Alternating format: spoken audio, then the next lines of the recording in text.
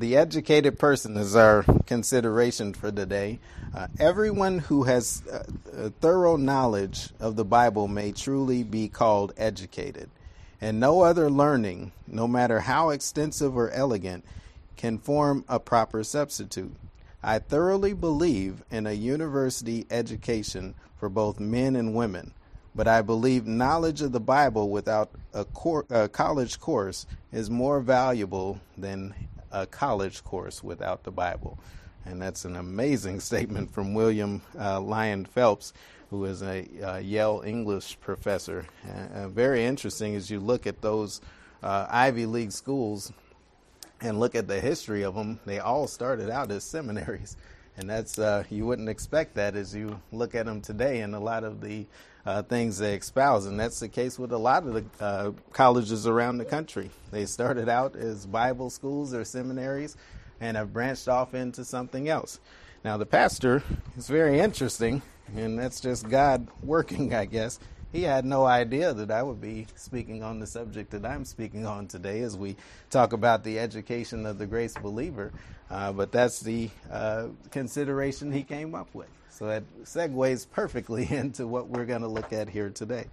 And it is true that education is very important. And as you look out into the world, you're not going to get very far in this world if you don't have education on certain matters. Now, it doesn't always have to be formal. Someone could have taught you something that's very useful for this world, and because you have that information and that knowledge, you're able to do that particular job. And that can be lucrative. That can help you to do whatever it is you need to do to finance your life and those things that you desire in this life. But what is the problem with focusing on education that relates strictly to this life? Well, what happens when you die? Does that education serve you in your eternity that extends beyond this life? The education of this life is very limited to this life. And I want you to know, as the Bible says, this life is a vapor. You're here today, gone tomorrow. You're blessed if you live 90 years like Connie Wilkes lived.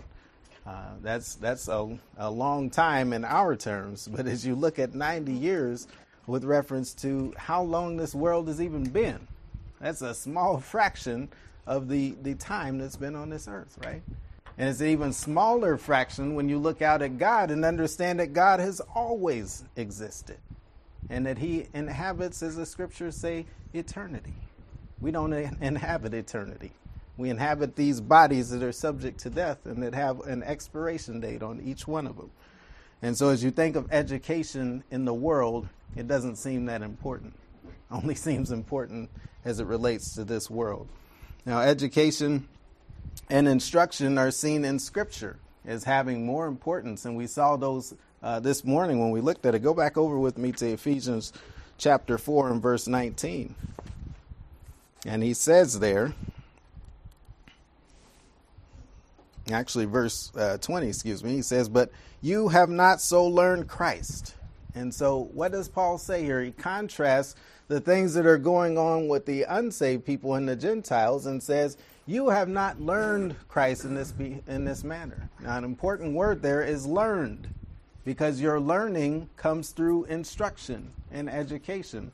As we see in the next verse, he says, if so be, and really there we're going to break it down. This is a fact, since it is that you have heard him and have been taught by him, as the truth is in Jesus. And then he goes on to explain the deportment, or what it looks like to actually live out this life. And so what we want to do today is to look at the relationship of the believer to the education and instruction of God. And we will see that it results in action that can be contrasted with that of the unsaved. The way that we are able to live out our life through the education that has been provided to us looks different to those people that are living their life for these things that are temporal. We'll also see that it results in the learning of the believer. You will see that we have at a point in time learned in Christ, and those results carry over into how we're living now. And we will also see that it results in the provision of God, that God by his grace has provided instruction to us that is pertinent to our lives and how we live today. And so with that, let's bow in a word of prayer and we'll get started. Father, we're grateful again that you have given us so much by grace. You provided everything that we need to know just in a little book, and those things that we don't need to know or can't know from Scripture, the Spirit is able to fill in those gaps. And so we pray that we will be able to take this information that's in your word and live out lives that are better, well-pleasing to you, and that serve your purpose for us in these lives. And we would pray that in your Son's name. Amen. Okay, and so the first point we want to look at, and again, this revolves around this context over in Ephesians chapter 4 and verse 20, is that there's a contrast of the former walk of the believers with the walk after the believer's education and after they've been saved. Go back with me over there and pick it up in verse 17. And so in chapter 4, he goes through all of this where he explained the spiritual gifts, and he explained how the body of Christ is working together and all of these things. Then he comes to verse 17, and it seems like he's going in a different direction, right? He looks at all of these activities that are true of people that are unsaved, and he says, don't walk how they walk, how the Gentiles walk. Now, as you think about the Gentiles, I want you to know that he's clearly talking about unsaved people. Why do I say that? Because if you go over to Galatians chapter 3 and verse 28, what does it say? Well, don't listen to me. Let's go read it. In Galatians chapter 3 and verse 28, a very appropriate context to where we are today in our society, where people are making distinctions on the basis of outward appearance, or people are making distinctions based on the status of individuals. And Paul, this should not be of the church. Paul has settled this discussion right here in Scripture in chapter 28. Or chapter 20, verse 28. Pick it up in verse 26. He says, for you are all children of God by faith in Christ Jesus. For as many of you have been baptized into Christ, have put on Christ. What does that mean, to put on Christ? That means you've put him on as an outward garment, and what people should see should no longer be you. People should not see me and my activities. People should not see you and your activities. Who you're characterized as should be Christ and that outward manifestation of his life and his actions. It's not that you put on some kind of a mask and you suddenly look like Christ, as we don't know what he looked like, right? But it's that your activities and those things that you live out should display the life of Christ. In verse 28, there is neither Jew nor Greek. There is neither bond nor free. There is neither male nor female, for you are all one in Christ. And so if people are seeing a different representation of us than our distinction or what we look like to the world, then it's because we're living in the flesh and we're not living as who we are in Christ. So as you go back over to chapter 4 of Ephesians in verse 17, he says,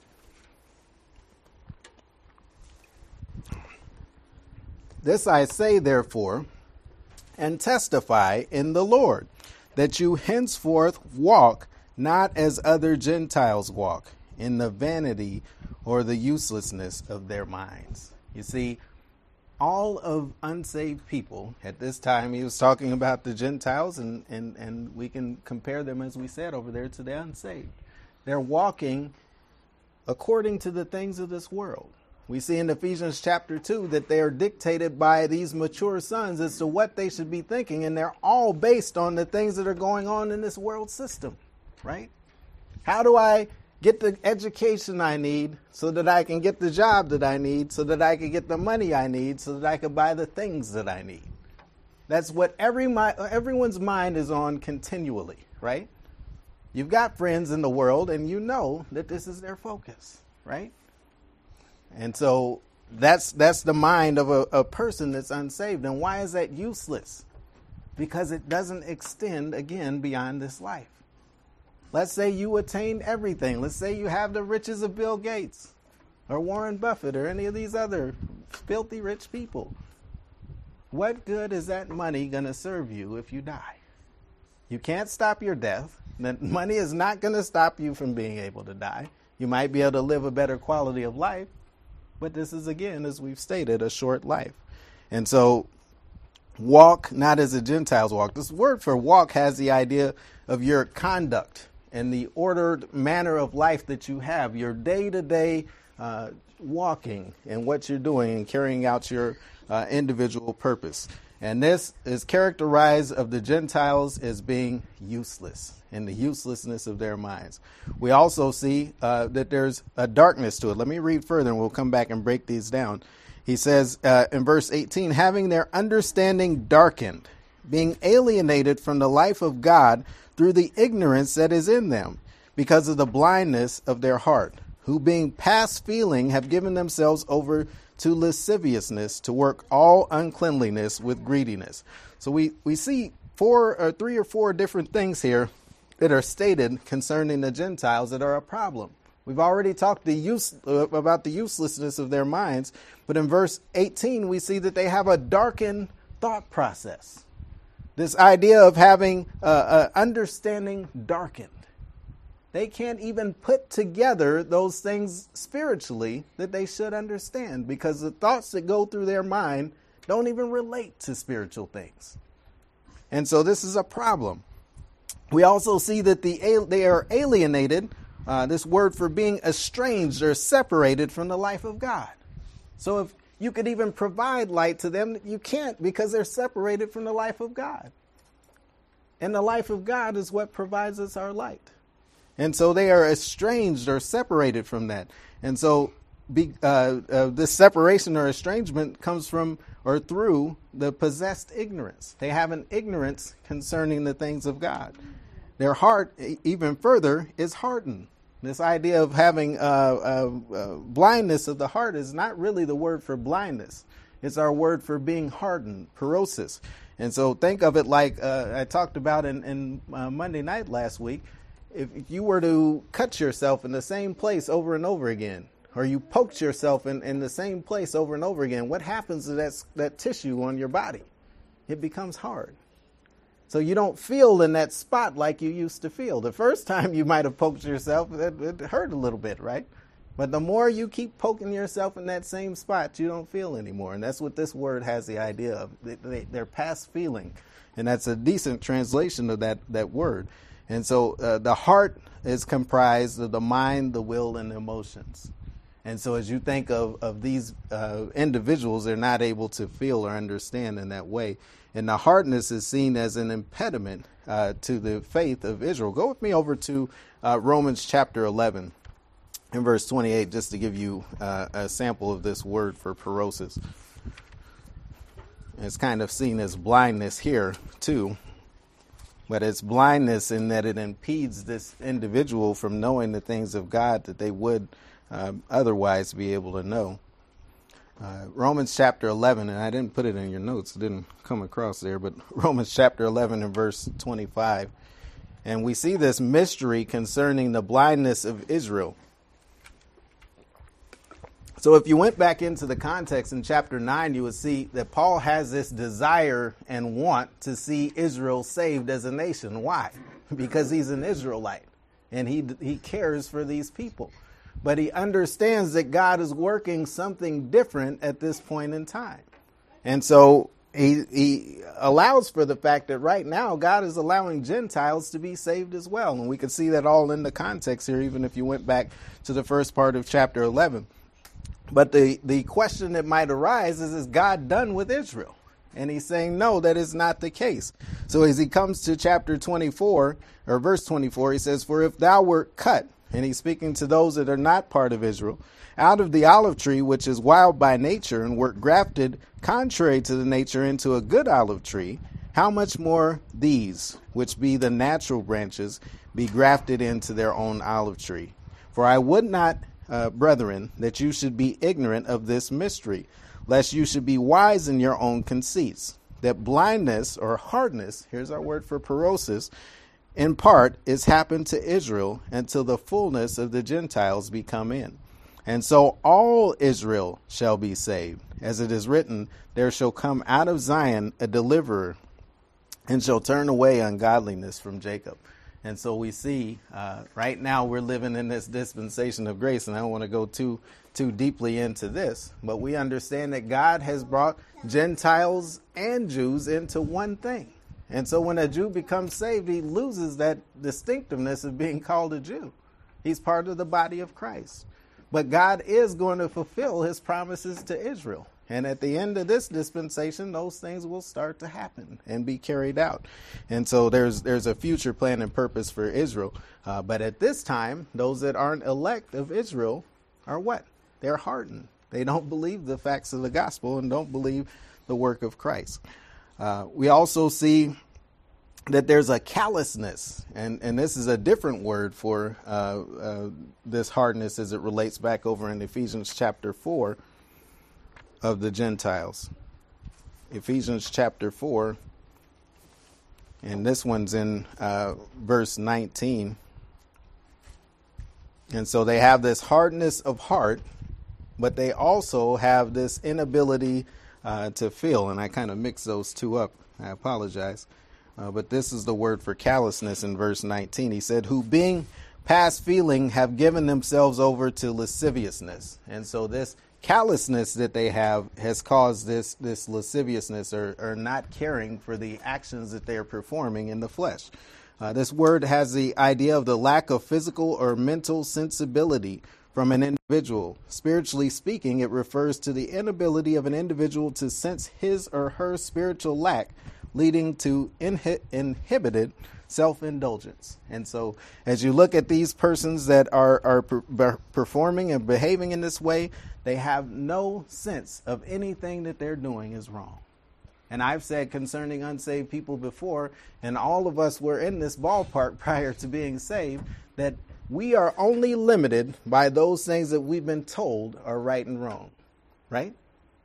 And so if someone raised me as an unsaved person to think it's wrong to murder, I might have a hard time going out and murdering somebody. It's not always going to stop me, right? Because you see people who have been raised very well within a family, and yet they turn into murderers. But the limit of just your conscience and being able to say, I don't know that I could do that certain thing, is all you have as an unsaved person. As a believer, we have much more to stop us. Now, if you get to the point where you're callous and you're past feeling, whatever makes you feel good is what you're going to do. And that's what he's saying of these individuals here in verse 19, who being past feeling have given themselves over to what? Lasciviousness, to work all uncleanliness with greediness. That word for greediness is really our words for covetousness. And so the idea of the continual desire for more. There's nothing that's going to satisfy this need to their individual flesh. And so this is what the picture that Paul paints of what we should not walk as. And because of what we've learned, we have the ability not to walk this way. So as you get to verse 20, he says, but this strong contrast to what he said before.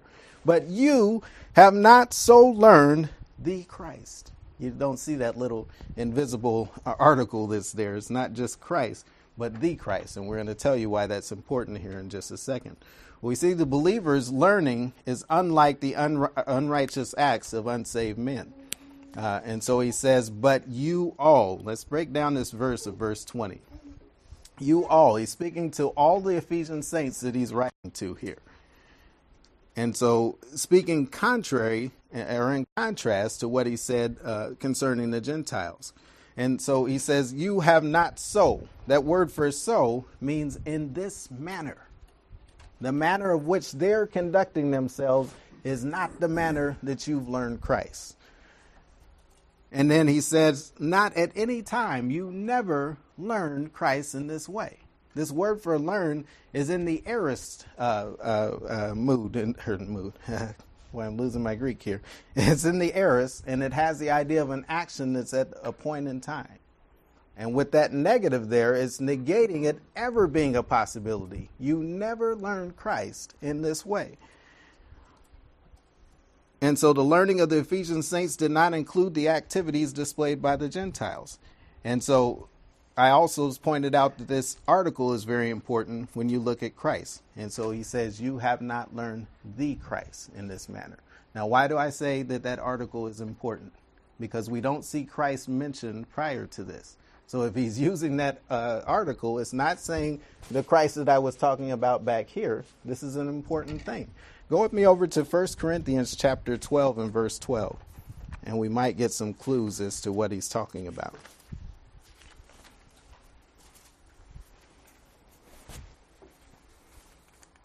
And interestingly enough, it's another context where we see these spiritual gifts spoken about.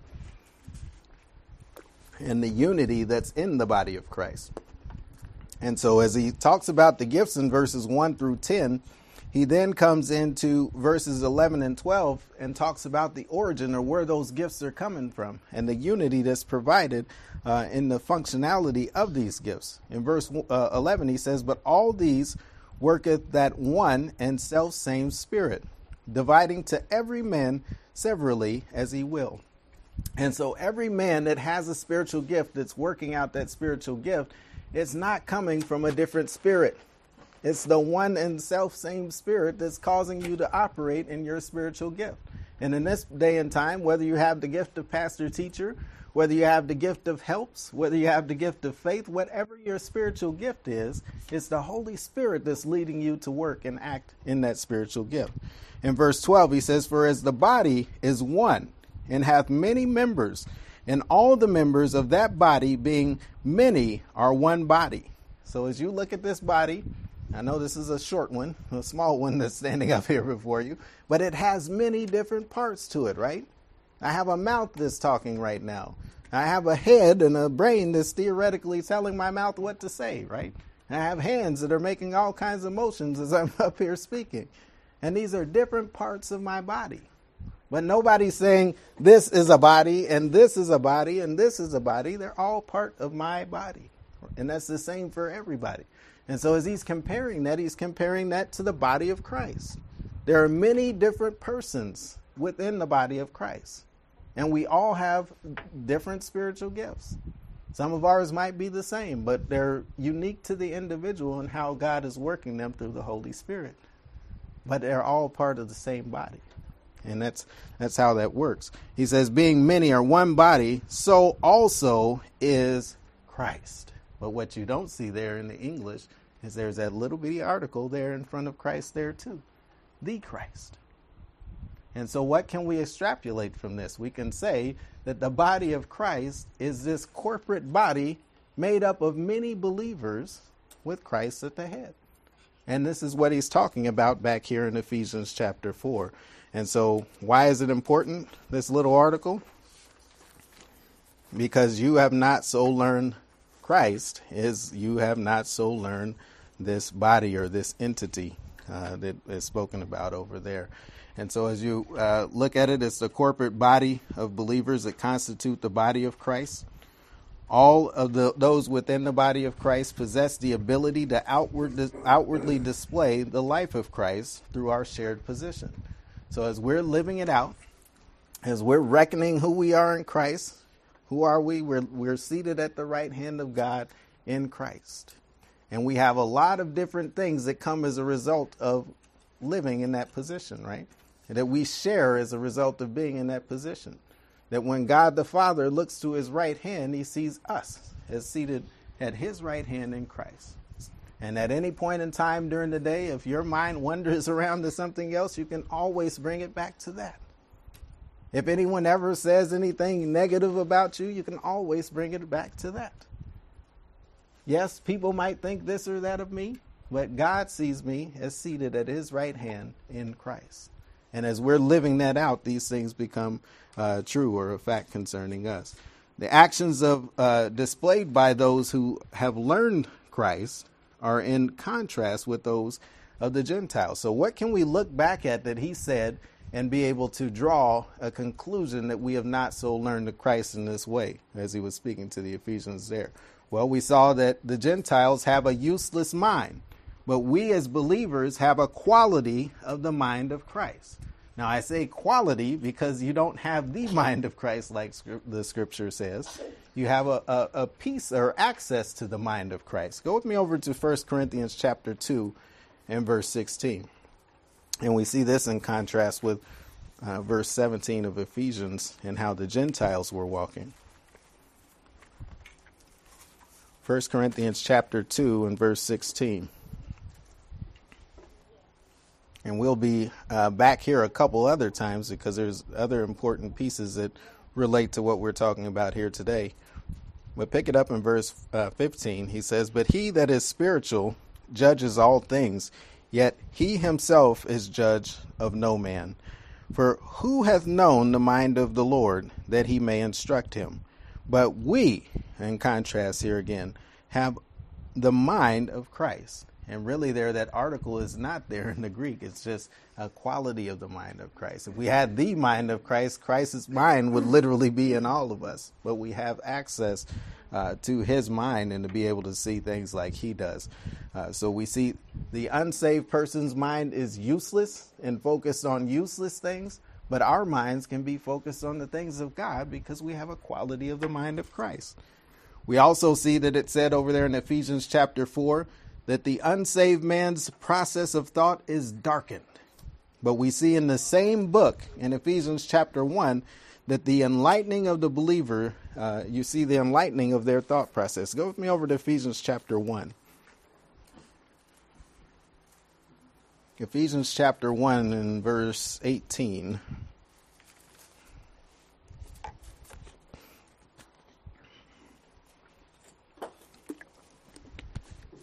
He says in verse 15, "Wherefore I also, after I had heard of your faith in the Lord Jesus and love unto all the saints, cease not to give thanks for you, making a mention of you in my prayers, that the God of our Lord Jesus Christ, the Father of glory, may give unto you the spirit of wisdom and revelation in the knowledge of him, the eyes of your understanding," and there's our word for thought process, that dianoia, "being enlightened, that you may know the hope of his calling, and what are the riches of the glory of his inheritance in the saints." And so we don't have darkened minds.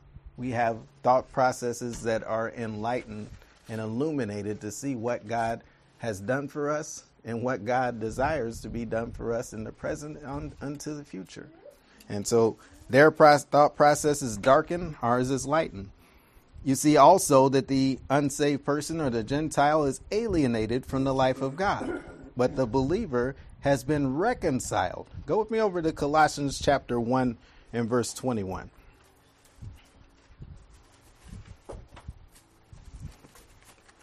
Now, have you know the Ephesians, the book of Ephesians and the book of Colossians are sister books. They were written at the same time to different people. So you'll see a lot of similarities between these two books. But here, this idea that we used to be alienated, but when we believe the facts of the gospel, what happened? We were reconciled to God. And so that's an amazing thing that's stated here. And pick it up in verse 20. Oh, back even a little further. Pick it up in verse 17. And he says, "And he is before all things," speaking of Christ, "and by him all things consist. And he is the head of the body, the church, who is the beginning, the firstborn from the dead, that in all things he might have the preeminence. For it pleased the Father that in him should all fullness dwell. And having made peace through the blood of his cross, by him to reconcile all things unto himself. By him, I say, whether they be things in earth or things in heaven. And you that were sometimes alienated and enemies in your mind by wicked works, yet now he hath" what? "Reconciled." And so we were counting God as an enemy. We didn't want anything to do with him prior to our salvation, and we were alienated or separated from the life that he provides, just like the Gentiles, as he states over there in chapter 4. But now we have been reconciled to him. In verse chapter 5 of Romans, in verse 1, he says, now we have access directly to the Father. We're not alienated from him. We're not separated from him. And there's a very important activity or event that happened right after the Lord was crucified that signified that the way to him had been opened up. Care to imagine what that is? There you go, Brother Scott. There you go. You got it. So there was a big, giant curtain that separated anybody from being able to go into that throne room. And that's what that was representative of, that place, the holiest of holies, where only the high priest could go. And that veil was torn in two because the place or the access to God had now been granted. And we that were separated from him now have access to him.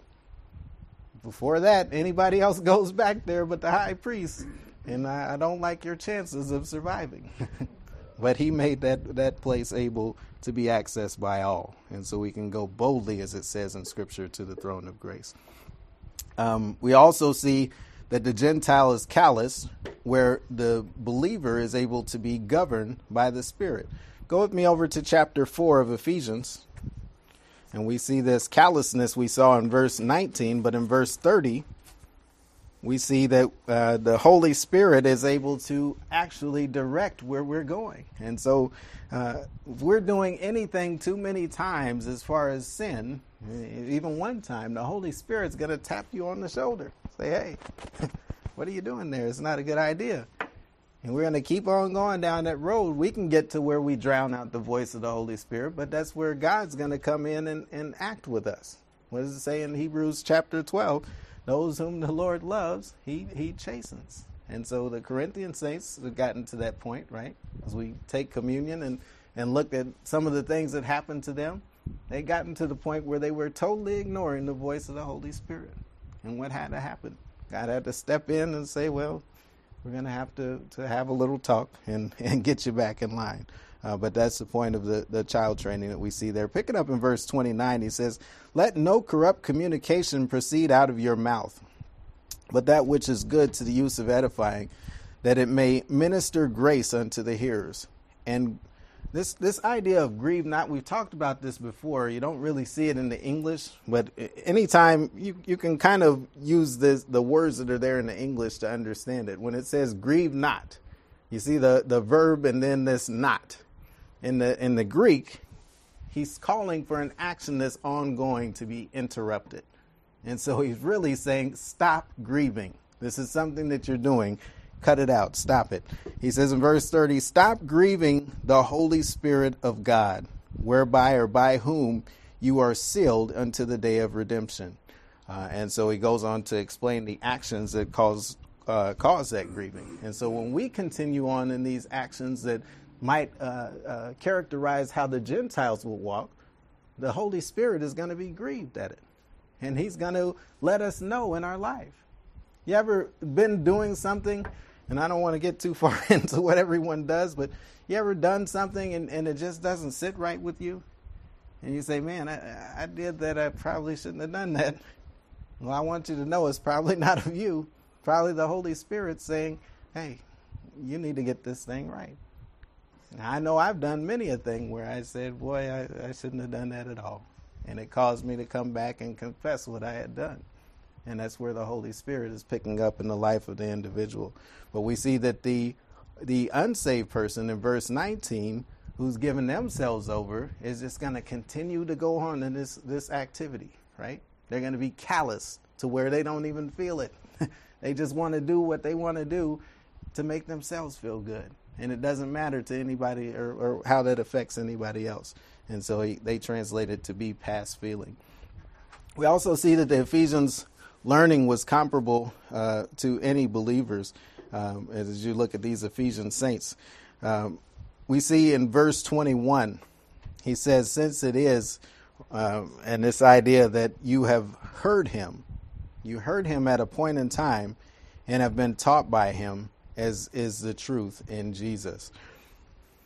So what we see is the learning of these individual believers. And sorry, that's back to verse 20 and looking at our word for learn. He says, but you have not so learned or learned the Christ in this manner.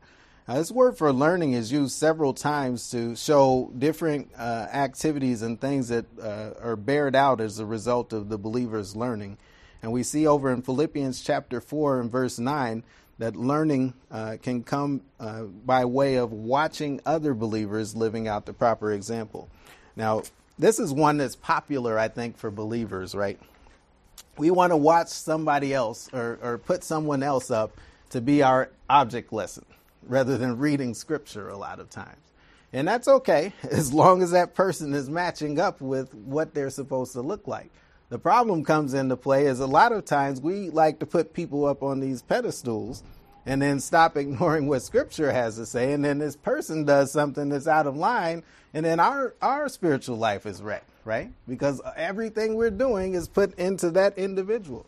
And I want to warn everybody against this. Be it me, be it the pastor, we are all men and we are all fallible. And anybody else you might listen to.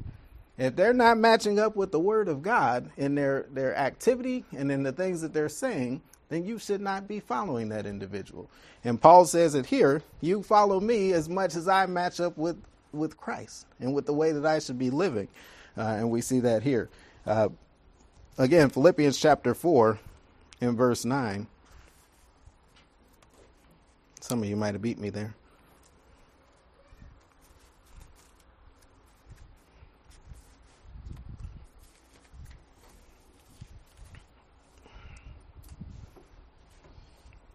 He says in verse 8, well, let's go back just a little bit.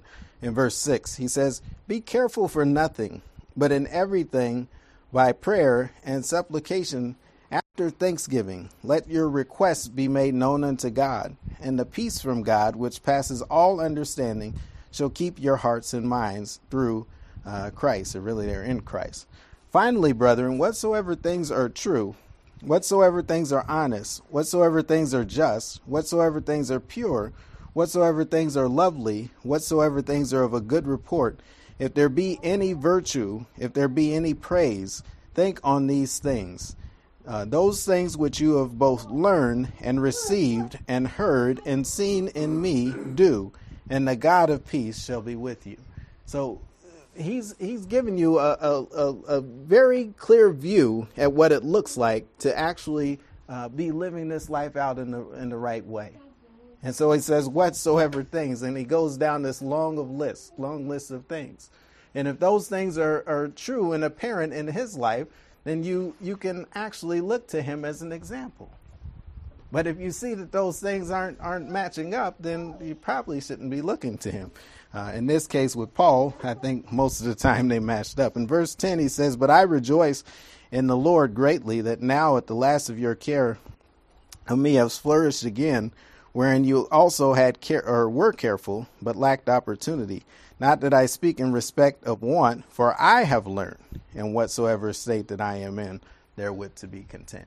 So you see two uses of this idea of learn in verse 9 and verse 10. But in verse 9, we see these different things spoken of by Paul. And we'll get back around to those. I don't want to go too deeply into it here, but just to look at this idea of learning. We also see that the learning of the believer provides an opportunity for spiritual maturity. Go with me over to 1 Timothy chapter 2 and verse 11.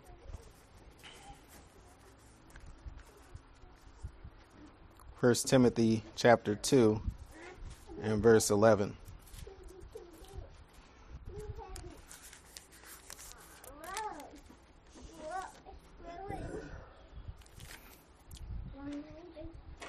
And here he's speaking individually to the women. And he says in verse, pick it up in verse 9. Well, verse 8, he says, I will therefore that men pray everywhere, lifting up holy hands without wrath and doubting. In like manner also that the women adorn themselves in modest apparel with shamefacedness and sobriety, not with the broiding of hair or gold or pearls or costly array. Now, I want to caution the women here, and I know women here don't have this issue, but some places people will say, well, women shouldn't be wearing earrings, or women shouldn't be wearing any necklaces, or they shouldn't be doing their hair up and these kind of things. I want to submit to you that it shouldn't be the focus of who you are over your relationship with Christ. He's not saying that you do these things and you're sinning or anything like that. He's saying that these things shouldn't take the place of your relationship with God. And this shouldn't become the importance of who you are. In verse 10, but which becometh women professing godliness with good works. In verse 11, let the woman learn in silence with all subjection. And so this idea of learning here is the learning actually pertinent to Scripture. In verse 12, but I suffer a woman not to teach, nor to usurp authority over a man, but to be in silence, or really they're the man. For verse 13, Adam was formed first, then Eve. And Adam was not deceived, but the woman being deceived was in the transgression. Notwithstanding, she shall be saved in childbearing if they continue in faith and charity and holiness with sobriety. And so you understand here that the learning of the woman is at view, and it should be in silence. And again, this is not saying that a woman shouldn't talk. And a lot of people go way overboard with these verses and make laws of how things should be conducted when that's not what Scripture is trying to say. Again, this word for silence here is to cease and desist from fighting for position or place, the idea of agitation. So a woman shouldn't be combative in the way when she's trying to learn those things concerning Scripture. And really, I would say that extends to men as well. But we also see over in 2 Timothy chapter 3 that the learning of a believer should not be unfruitful. 2 Timothy chapter 3.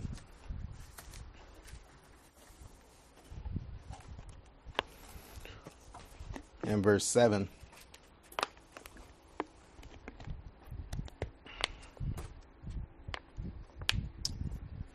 So he speaks of really here, as you look at chapter 1 or verse 1 of chapter 3, a lot of people like to come to this verse and say that these are the last days of the world.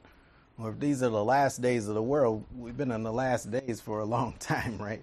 I think this is speaking more to the last days of the church. And these activities that you see have been apparent in the world for a long time. But as you look at the last days of the church, these things happening within the church are something that would shock you a little bit more. In verse 1, he says, this know also that in the last days perilous times shall come. For men shall be lovers of their own selves, covetous, boasters, proud, blasphemers, disobedient to parents, unthankful, unholy, without natural affection, truce breakers, false accusers, incontinent, fierce, despisers of those that are good, traitors, heady, high-minded, lovers of pleasure more than lovers of God, having a form of godliness. So on the outside, it looks like they're godly, but denying the power thereof, from such turn away. For of this sort are they which creep into houses and lead captive silly women laden with sins, led away with divers or various lusts, ever learning and never able to come to, really there, this word for knowledge, of full experiential knowledge of the truth. And so if you've been around long enough, we know that there are several levels to knowledge that are depicted in Scripture. You can know the facts about something, right? And you just have a head knowledge. You might know some things about it, but you don't really know how to do it. Then you can have an experiential knowledge where you learn certain things and you've been able to put these into practice, so you know a little bit more about them. But a full experiential knowledge is kind of a mastery of that individual subject. And so here you see they're ever learning, always learning, but not ever able to come to a full experiential knowledge of the truth. And I believe that truth there, we don't have time to break it down, but refers to the truth about how to overcome your spiritual, your flesh. And so they don't have that understanding. You could really cite there, if you wanted to, John chapter 8 and verse 44, as the Lord breaks down that truth. We also see in verse 14 of this same chapter that the learning of the believer is useful for the present. And so scan down just a few verses. In verse 12, he says, yea, and all that will or desire to live godly in Christ Jesus shall suffer persecution. But evil men and seducers shall wax worse and worse, deceiving and being deceived. But continue thou in the things which thou hast learned, or learned at a point in time. and hast been assured of, knowing of whom thou hast learned them. And so he's telling you to continue on in the actions and activities of those things that you've learned regarding the spiritual life. And again, we'll continue to develop this information. Boy, I didn't know I had so much. Titus 3, we see that the learning of the believer can involve maintenance of good works, and we're going to have to move here, so we're not going to go to all of these. The learning of the believer can be compared to the learning of Christ and his human experience in Hebrews chapter 5 and verse 8. But to surmise it all, or kind of summarize it all in Ephesians chapter 4 and verse 20, we see that the learning of the Ephesian saints is seen as a process that began at salvation and continues at the present. Because you were given a place and a position in Christ, there are things that are inherent of you that you have learned or know to be true when you live out who you are in Christ. And the Holy Spirit is able to teach you these things in real time. It's almost like you've been given all things, as Scripture has said, and those things are borne out in your life as you're living out this life in the way that you're supposed to and wrapping your mind around who you are in Christ. We'll never be able to understand the depths of what we've been given in Christ. Not in this life, but he's given us so much, and we'll be able to realize some of that as we're living out who we should be in Christ. Now, the instruction in Christ is also seen. So in verse 20, we saw the learning of the believer. In verse 21, we see the instruction back in Ephesians chapter 4 that has been provided. And so, but you in verse 20 have not so learned the Christ, since it is that you have heard him and have been taught by him. Now, I don't know about a lot of you guys, but my dad said I peaked when I was in the second grade. And so with this in school, he says that was the max of when I was interested in learning. And after that, I put it on cruise control the rest of the way. We give each other all kinds of grief all the time. But your learning in school is very important. And how do you learn? Can you learn with just sitting in class and not listening? If you can, you're something unique to the world, because I think it takes hearing information to be able to learn, right? And so an important thing that he cites there in verse 21 is they heard at a point in time and they were instructed at a point in time. And so the instruction of the believer involves hearing. This idea of hearing we saw over in Philippians chapter 4, where he talked about learning, receiving, and hearing, and actually seeing as well. We don't have time to go back there, but if you want to on your own time, you can go back and look at those individual words that related to that. And an important piece of that is that receiving, because it means to receive alongside of something else. To receive with instruction implies that the reception of information or applicable activity from another through a provided example. And so as you look back and think back to Philippians chapter 4, who was that example? It was Paul. He had played out and displayed these things before them, and because he had taught them scripture and he was showing them the proper example, they could look and see and be able to match up what was correct and what was true. And so it's a very important part of their learning. We also see that their hearing occurred at a point in time in verse 21 of chapter 4. And so the hearing of the Ephesians continues to contrast the Gentiles. And so they had not heard these things from the Gentiles and these bad activities of what they were doing that had nothing to do with their learning. The hearing results from salvation. Go back with me over to Romans chapter 10 and verse 17. So we can put this forward, this piece.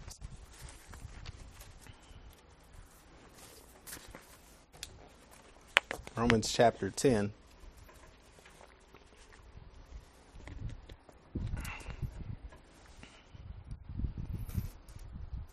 Pick it up in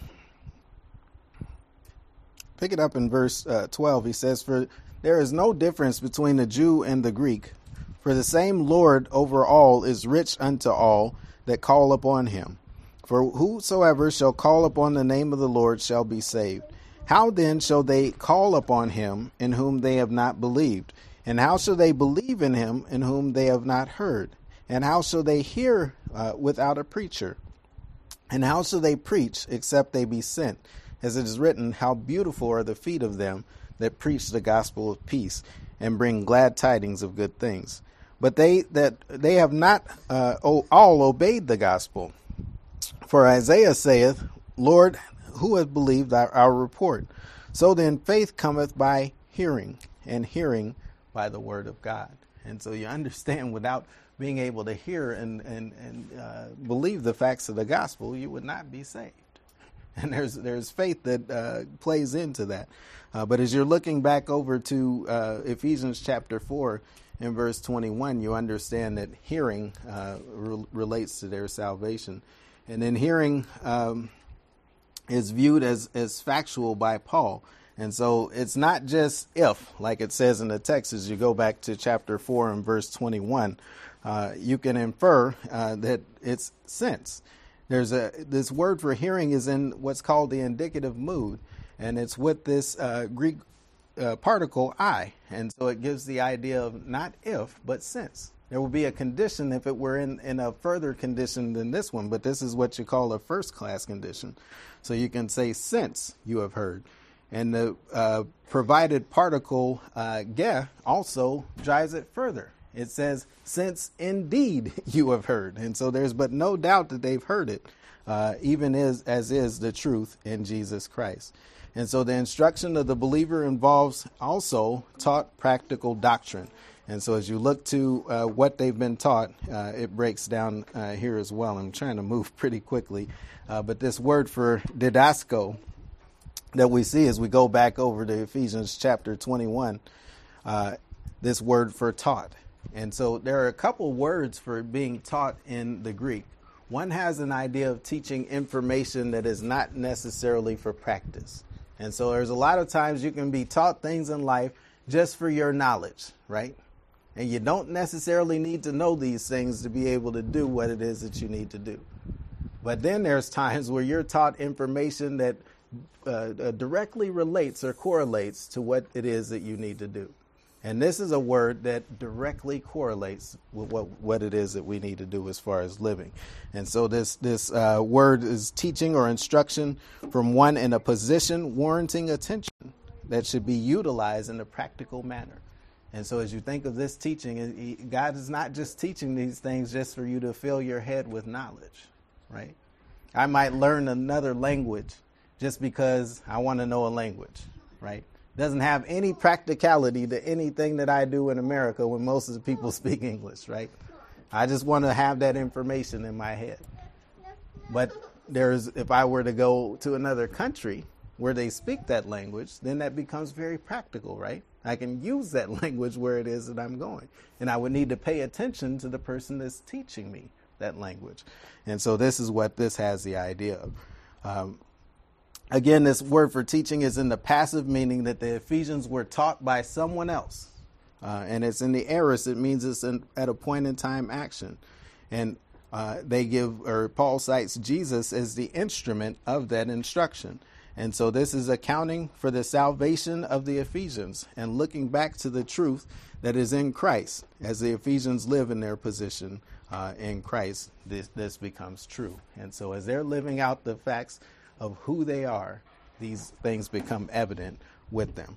The last thing we want to look at is the teaching that is seen in Scripture, and we see this in a few different places.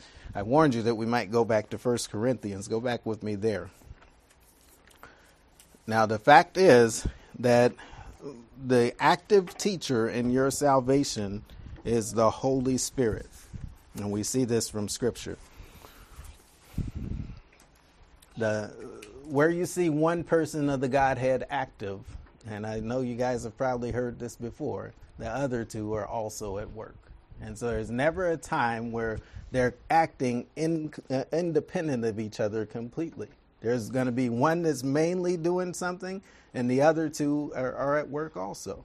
So the Son has provided this for us through what he's done in his work. God the Father has made the plan that allowed for that work to be possible. And it's usually the Holy Spirit that's making that work active in your life. And so as we look back to 1 Corinthians chapter 2 and verse 13, we see this with the teaching. In verse 12, it says, "Now we have received not the spirit of the world, but we have received the Spirit which is out from God, that we may know the things that are freely given to us of God. Which things also we speak, not in the words which man's wisdom teaches, but which the Holy Spirit teaches, comparing spiritual things with spiritual." And so here's the truth and here's the fact. You can't understand a word of God's word without the Holy Spirit making these things clear and evident to you. I can get up here and be the most eloquent speaker that you've ever heard, and if the Holy Spirit is not active in taking that information and making it pertinent to you, you're not going to understand it. There's a lot of scientists, and we often joke about this, that are very well versed in Scripture and can cite to you Scripture probably better than I can. But do they know what this word really says? Probably not, depending on if they're saved or not. I don't know. I'm not going to call out everyone, but we see it's the Holy Spirit that is the ultimate and divine teacher. Now, practically, there's teaching and results that we see in Scripture. Paul said over in Galatians chapter 1 and verse 12 that he was directly taught by revelation of Jesus Christ. We won't go there, but note that one or keep that one in your mind. Paul also advised the Colossian saints not to walk in Christ as they had before they had been taught. And so at a point in time, they were taught. He says, don't go back to walking how you used to walk. And again, he gives the examples of the character that summarized or comprised that former walk. Also over in 2 Thessalonians chapter 2 and verse 15, Paul advised the Thessalonian saints to grasp the traditions that they were taught. And so you see that there in 2 Thessalonians chapter 2 and verse 15. One other thing I wanted to touch upon as we look at the origin of teaching. Again, we can use this verse here in 1 Corinthians chapter 2 to show that the Holy Spirit is the divine teacher. But we also see that the grace of God teaches us over in Titus chapter 2 and verse 12. Excuse me, go with me over there.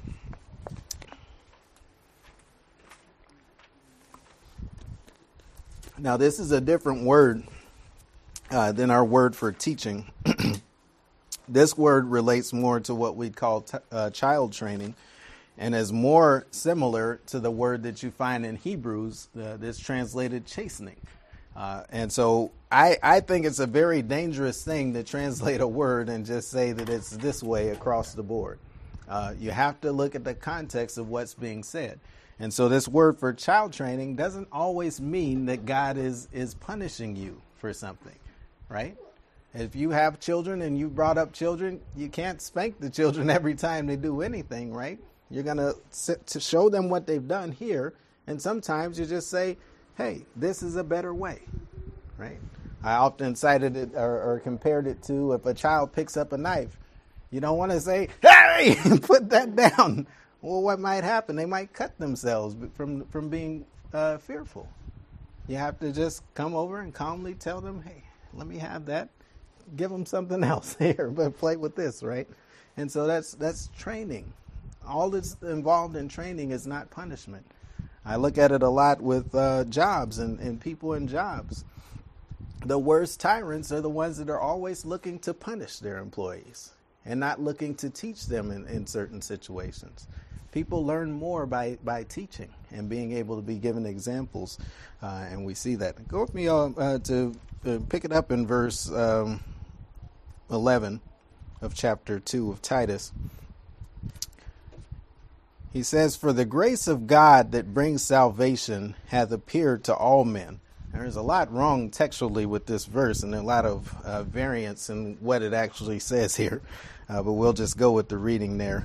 I didn't do the textual criticism to see which is the right reading. But he says, "For the grace of God that brings salvation appeared to all men." And really this, you could say the grace of God, the saving kind of grace, appeared to all men, teaching us that denying ungodliness and worldly lusts, we should live soberly, righteously, godly, and godly in this present evil age, or not the word for world there, but the word for age, looking for the blessed hope and glorious appearing of the great God, our Savior, Jesus Christ, who gave himself on behalf of us that he might redeem us from all iniquity. That word for iniquity is really lawlessness, and purify unto himself a peculiar people zealous for good works. These things speak and exhort and rebuke with all authority. Let no man despise thee. But our word in verse 12 there for teaching is our word for child training. And so what does the grace of God do? It instructs us or gives us object lessons in godliness and what it really looks like to live out this life in the way that we're supposed to. And so as we think back to those things that we have in Christ by grace, and we live that out in real time and allow the Holy Spirit to direct our steps, we're really living out godliness. God's quality of life is really seen out through human flesh, which is what godliness is. It's a fact already that you have the indwelling persons of the Godhead, all three of them, especially the Son. And as we're living out that life and reckoning who we are in Christ, that's able to be seen through you.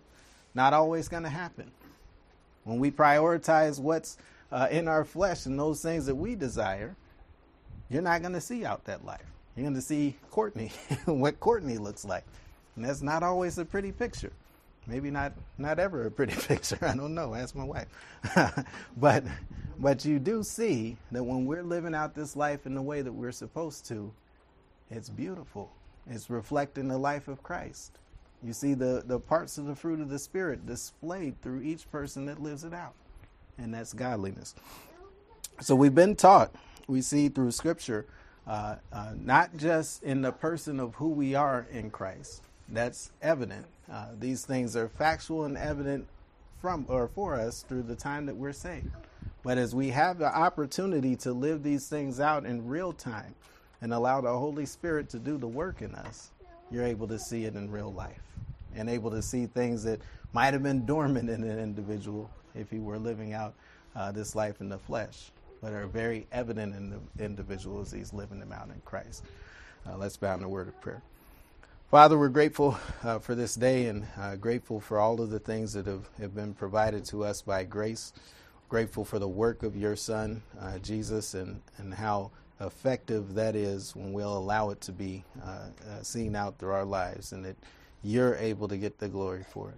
We pray that as we go out into our week that we would have a mind framed on being ones that are displaying that life so that there are any that potentially could believe might be able to see your Son and believe. And we pray that, again, for all of those needs that are out there with our brothers and sisters in Christ, we pray for this country, Father, and things that revolve around elections and changes in the world. We just pray that, again, us as believers ultimately will be able to live out this life in a way that glorifies you, and that would not be impeded by anything that's done government-wise. We are grateful for all these things, and it's in your Son's name we pray. Amen.